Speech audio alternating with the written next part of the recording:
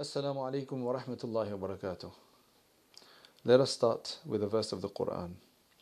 أعوذ بالله من الشيطان الرجيم بسم الله الرحمن الرحيم إن في خلق السماوات والأرض واختلاف الليل والنهار لآيات لأولي الألباب الذين يذكرون الله قياما وقعودا وعلى جنوبهم ويتفكرون في خلق السماوات والأرض ربنا ما خلقت هذا باطلا سبحانك فقنا عذاب النار ربنا إنك من تدخل النار فقد أخزيته وما للظالمين من أنصار ربنا إننا سمعنا مناديا ينادي للإيمان أن آمنوا بربكم فآمنا ربنا فاغفر لنا ذنوبنا وكفر عنا سيئاتنا وتوفنا مع الأبرار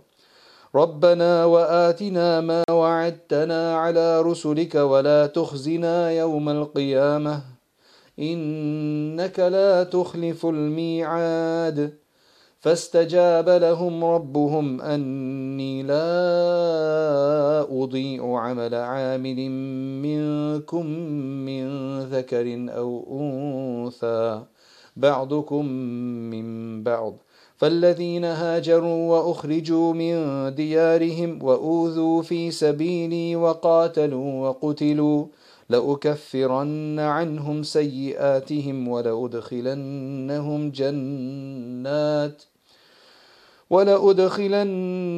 جنات تجري من تحتها الأنهار ثوابا من عند الله والله عنده حسن الثواب.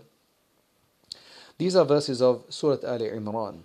And we're going to be discussing the last portion of them, but I read from the beginning because that's where the theme and the content of that begins. And essentially what's happening is that Allah subhanahu wa ta'ala is speaking about how in the heavens and the earth, or in the creation of the heavens and the earth and the changes of the night and day, is all a sign for the people who have intelligence, for the people who have intelligence. And these are such, it's the intelligent people that Allah subhanahu wa ta'ala is speaking about here are those He defines as, in verse 191 of the surah, is those who remember Allah subhanahu wa ta'ala standing, sitting, and on their sides, and they are reflecting over the creation of the heavens and the earth. And then eventually, I guess they're forced to say, or they're compelled to claim, to proclaim, "Our Lord, you've not created any of this redundantly, and glorified are you, protect us from the hellfire." So they get from there and they ultimately remember hellfire and say, "Protect us from the hellfire." And then there's a series of du'as. "Our Lord, the one you enter into hellfire, then you have disgraced him, you've humiliated him, and there are no helpers for those who are oppressive." And then, "Our Lord, we heard the caller," and this is the interesting part. It's all interesting, but this is the pertinent part here, that "Our Lord, we heard the caller calling to faith," that bring faith with your Lord, and thus we embraced Islam. We accepted Allah and we brought faith in Him. "Our Lord, forgive for us our sins and remove our evils from us, our misdeeds from us, and give us death with the righteous ones." And then Allah subhanahu wa ta'ala says, again there's another dua, which is, "Our Lord, and give us or grant us what you have promised us on the tongue of your messengers, and do not disgrace us on the day of judgment, and you never go against a promise." So then their Lord accepted of them their supplications and answered them. And then He said, "Never will I allow to be lost the work of any of you. Never will I allow the work of any of you, any deed that any of you have done, to go in vain, to not be credited for, to not be evaluated and taken into account. Be you male or female? And this is the point that I want to mention here. So essentially what this passage is doing, this last portion here, the verse 195 of this, I started reading from earlier, but verse 195, it's speaking about, or just before that, it's actually speaking about believers invoking Allah subhanahu wa ta'ala from the depths of their heart and really just laying it out in front of Allah subhanahu wa ta'ala that we heard your caller calling and we accepted it, we believed in you. And then there's a series of du'as which obviously people make to Allah subhanahu wa ta'ala after they have taken faith.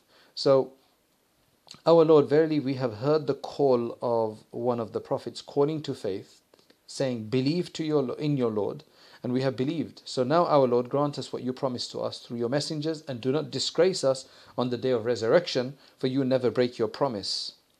Now that's a very significant point, because then Allah subhanahu wa ta'ala said that Allah subhanahu wa ta'ala فَاسْتَجَابَ لَهُمْ, Allah responded to them, Allah accepted it from them, right? And then Allah subhanahu wa ta'ala said very clearly, not only am I accepting it from you, I'm actually telling you that never will I ever let go to waste or unregarded any deed that you have done, and then be you male or female.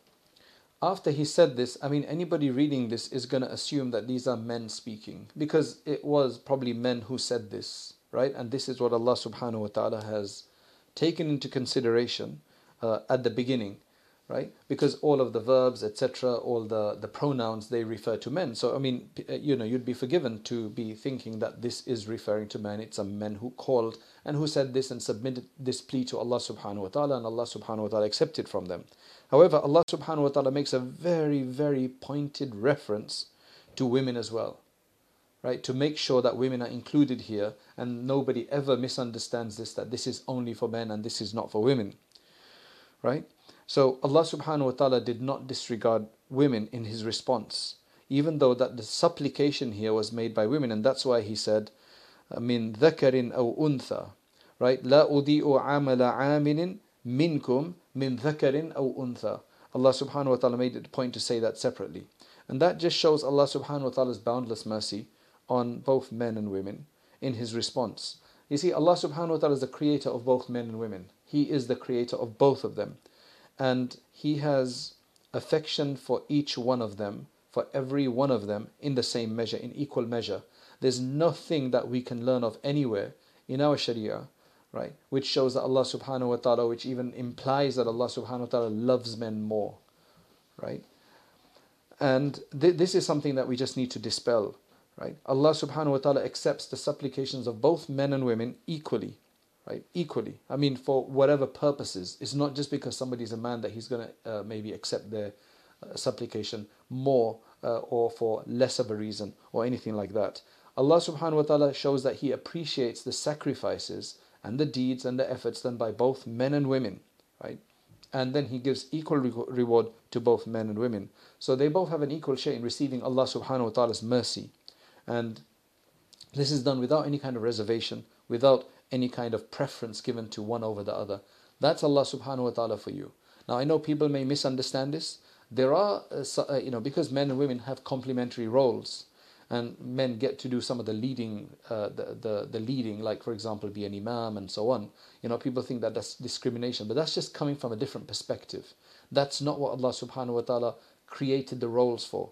Based on Allah subhanahu wa ta'ala's idea of what each of these roles are, what roles men are playing and what roles female are playing, those are complementary roles for the continuation of humanity in this world and for the continuation and sustenance of the world.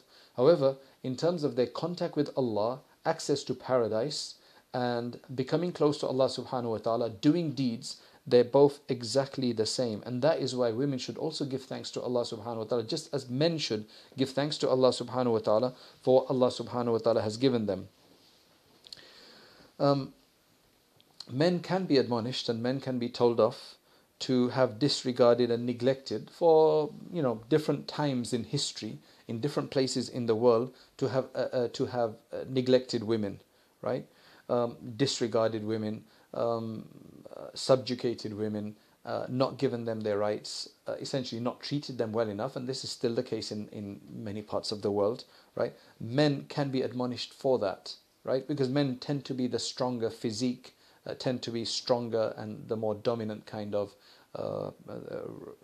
gender, and that's why maybe that that's one of the reasons that that can happen. However, Allah subhanahu wa ta'ala will not overlook that. Any injustice done to women, Allah subhanahu wa ta'ala will not overlook, just like He will not overlook any other injustice to anybody else, right? So in Allah subhanahu wa ta'ala's scheme of things though, and this is what we need to understand, put into perspective, that men and women are interdependent. They are complementary to one another, and our social life is composed of both sexes, right? And in that sense, they're inseparable. You just can't have just men in this world, right? As much as any man might even want that. You can't just have all women in this world, right? Even if that's what some women want, right? Or may want. Both, our social life, our survival in this world is composed of both sexes, and in that case, they have to be inseparable. So the verse though is not just talking about the life of this world when it says that Allah subhanahu wa ta'ala is never going to let any deed of any male or female go to waste. It's not talking about just this world. It's talking about the hereafter as well, which is even more important. So it's referring to both, that they will get their full reward just like men will get their full reward, right? For any good that they've done in this world, any knowledge that they've acquired in this world, and any hard work that they put into this world. They both are going, it's meaningful coming from both of them. And this reward is not deferred until the hereafter. They get a straight reward in this world first. You know, we get reward for the deeds that we do, right? For many of the deeds that we do, we get a reward either by the removal of a calamity, or some other blessing in our life, or some other opening in our life, some other comfort in our life, some other increase in our life. And both men and women get that. Men and women both. Men, in some cases, as I said, in some religious vocations, men have dominated and men have that position, right? For example, it's just easier for men to have participated in fighting in the jihad. And for example, to go and pray salat at night, that's just sometimes easier for men, right? Or to fast maybe more regularly. But subhanAllah, I mean, women are not behind in that regard. There may be some other things where men just find it easier because of maybe their social role that they play or whatever the case is. But that doesn't mean that the women cannot do that. Subhanallah, Allah subhanahu wa ta'ala gives, you see, there's a hadith in Bukhari which says, from Aisha radiallahu anha, which says that your reward that you get is based on the effort that you put into it. So if women find something more tough because they have the role of bringing up the children and dealing with that, which is a very taxing position, taxing role, then they will get extra rewarded for that, because Allah subhanahu wa ta'ala just doesn't give on a mere action that this is how much reward you get, but there's all these multiplications and bonuses that you receive based on the effort, the sincerity, and the benefit and the hardship and everything that's associated with it. Allah subhanahu wa ta'ala is a very, very sophisticated system of rewarding, and then of course punishment as well. So nobody will feel cheated on the Day of Judgment. Now let's look at another verse, and this time it's actually from the chapter of women, the chapter on women, Surah An-Nisa, a whole chapter on Surah An-Nisa, which is a very, very important chapter.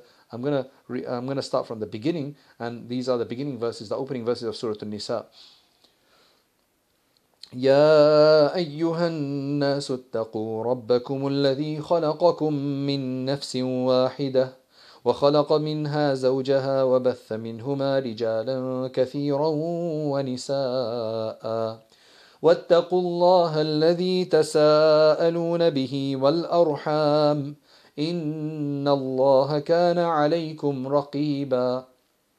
O mankind, O people, be dutiful to your Lord. Ittaqu rabbakum, be dutiful, be conscious of your Lord, gain taqwa and acquire taqwa for your Lord, the one who created you from a single person, right? And from him he created his wife. Now he's talking about how men and women came into this world. So Allah created Adam alayhi salam first, and then from him he created his wife, and then it carries on, says, and from them both he created many men and women. And fear Allah, through whom you demand your mutual rights. Through Allah, and fear Allah, through whom you demand your mutual rights, and the wombs, basically meaning, and do not cut the relationship of the wombs, which means kinship. Surely Allah is ever a watcher over you. So what Allah subhanahu wa ta'ala is saying here briefly is, first have taqwa and be conscious and be fearful of this Lord who has created you. So this is the description of Allah. This is the description of our Lord, that He's the one who created you from a single soul, and then after that He created from that single soul, which is Adam alayhi salam, created his wife. And then from there, mashallah, Allah subhanahu wa ta'ala has spread so many people. We came literally just from 2 people. Right? And today the billions of humans in the world, and the billions that have passed and the billions that will come, they've all come from Allah subhanahu wa ta'ala's creating one man and one woman. And then Allah subhanahu wa ta'ala also says that be careful and fear Allah subhanahu wa ta'ala with regard to your kinship, because you share with one another. This is who you are, right? This is what your inter family relationships are. You must observe them and you can't break them, because that's who you are. That's your social life. That's your social fabric of your society. Allah subhanahu wa ta'ala is ever watchful over you, Allah subhanahu wa ta'ala says. So now, again, this surah underscores the important status accorded to women in Islam. And I guess, it's an obvious point. So why do we say this, and why do people mention this? The reason we have to keep mentioning this is because we've had major disparities in human civilizations. So before Islam, we had, in time of Jahiliyyah and in other traditions, for a very, very long time, you had where the women were considered to be completely inferior. They had no rights. They couldn't own their own. They couldn't own their own properties, and so on and so forth. And then after that, you've got today where the Western liberalism has gone to such a degree that it's gone well beyond any kind of boundary, and thus where Islam was championing this whole cause, now it's made to seem as if it is subjugating women, because it doesn't want to give unbridled rights to both men and women, right? So there's a bit of confusion in that, and that's why we have to keep talking about that. The Quran speaks about the important states, but it does speak about them, it does single them out for discussion in that regard. So Allah subhanahu wa ta'ala in this particular verse speaks about the mutual roles, right? The complementary roles, the mutual roles, and their obligations, right? And the fate of mankind, subhanAllah, mark these words, the fate of mankind is actually is interlinked between men and women, right? They are 2 parts of the same body. They differ obviously slightly, and there is a physical appearance, etc. However, all of this has been, even the differences between men and women, what's really interesting about that is that that's been done to facilitate their pleasant relationship, and for them to be able to fulfill the purpose and the role for which each one has been created, right? Most of the objectives of both of them are the same, but in some, men are better at it and women are better at some other things. So what's really interesting here is that everybody came from a single soul, which is Adam alayhi salam. That's just amazing. From a single soul, that was Adam alayhi salam. And then from Eve, from Hawa alayhi salam. And mashallah, men and women are fellow travelers in this particular phase of life, this world, this dunya. And they account for the multiplication of the human life.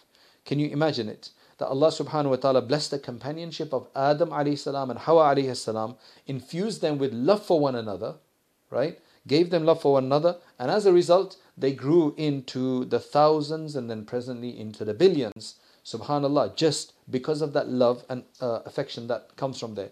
This, we must get an understanding of this, a guidance from this for our own marriages.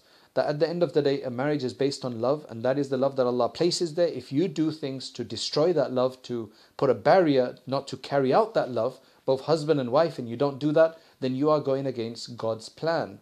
And that's why it's important for us to carry that on. Now, the Quran is probably the first book to show how humans are so interlinked. It probably was a radical idea to show that we're so interdependent, right? And basically, you can't have some humans who are completely and absolutely masters of others, right? In a sense that they don't have any responsibility towards the others. Allah subhanahu wa ta'ala's system in this world is such that if there's a ruler, then while they have to demand obedience, at the same time they also are responsible for providing services.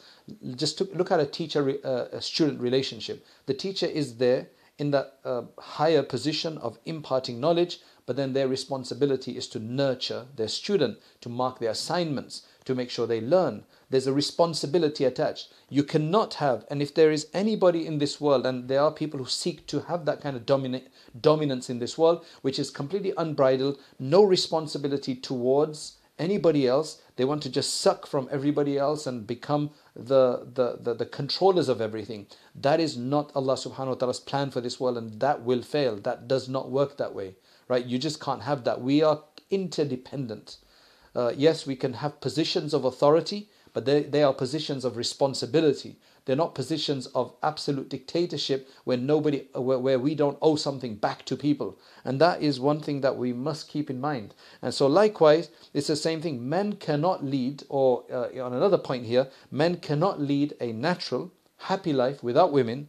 And similarly, it's true of women that they cannot happily lead a life without a male partner. Eventually, there comes a time in life where people regret this. I know people who didn't marry because they were really into their teaching or studying or some other vocation, but eventually they always feel lonely. There are feminists who've given up having children, having a husband, or being able to maintain a husband, and now they are lonely. They are lonely, and they are recanting many of the arguments that they would put forward before.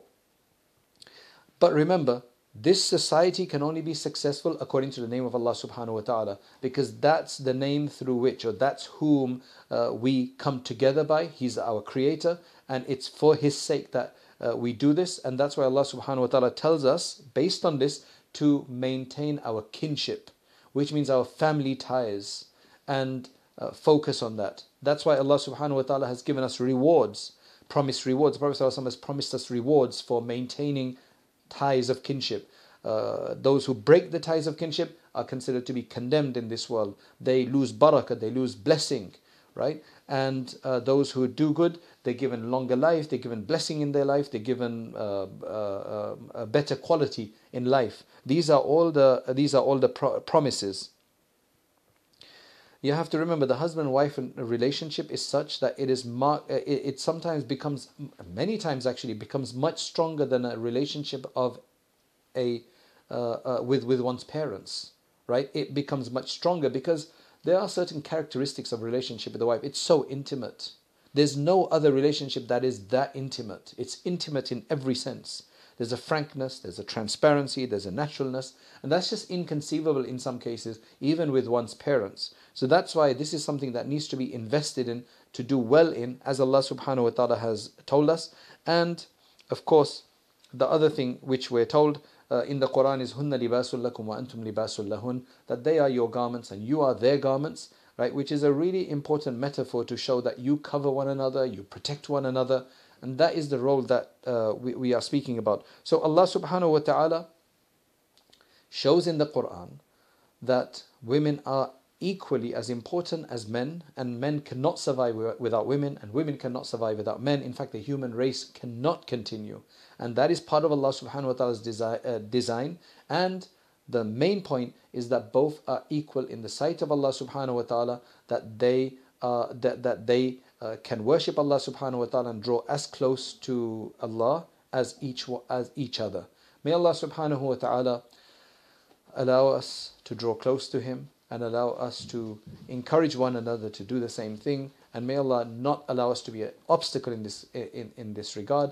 Allah subhanahu wa ta'ala bless you all and bless us all. Jazakallah khair. Keep us in your du'as. Assalamu alaikum wa rahmatullahi wa barakatuh. The point of a lecture is to encourage people to act, to get further, an inspiration, an encouragement, persuasion. The next step is to actually start learning seriously, to read books, to take on a subject of Islam and to understand all the subjects of Islam, at least at their basic level, so that we can become more aware of what our deen wants from us. And that's why we started Rayyan courses, so that you can actually take organized lectures on demand whenever you have free time, especially, for example, the Islamic Essentials course that we have on there, the Islamic Essentials Certificate, which you take 20 short modules, and at the end of that, inshallah, you will have gotten the basics of most of the most important topics in Islam, and you'll feel a lot more confident. You don't have to leave lectures behind. You can continue to leave, to listen to lectures, but you need to have this more sustained study as well. Jazakallah khairan. Assalamu alaikum wa rahmatullahi wa barakatuh.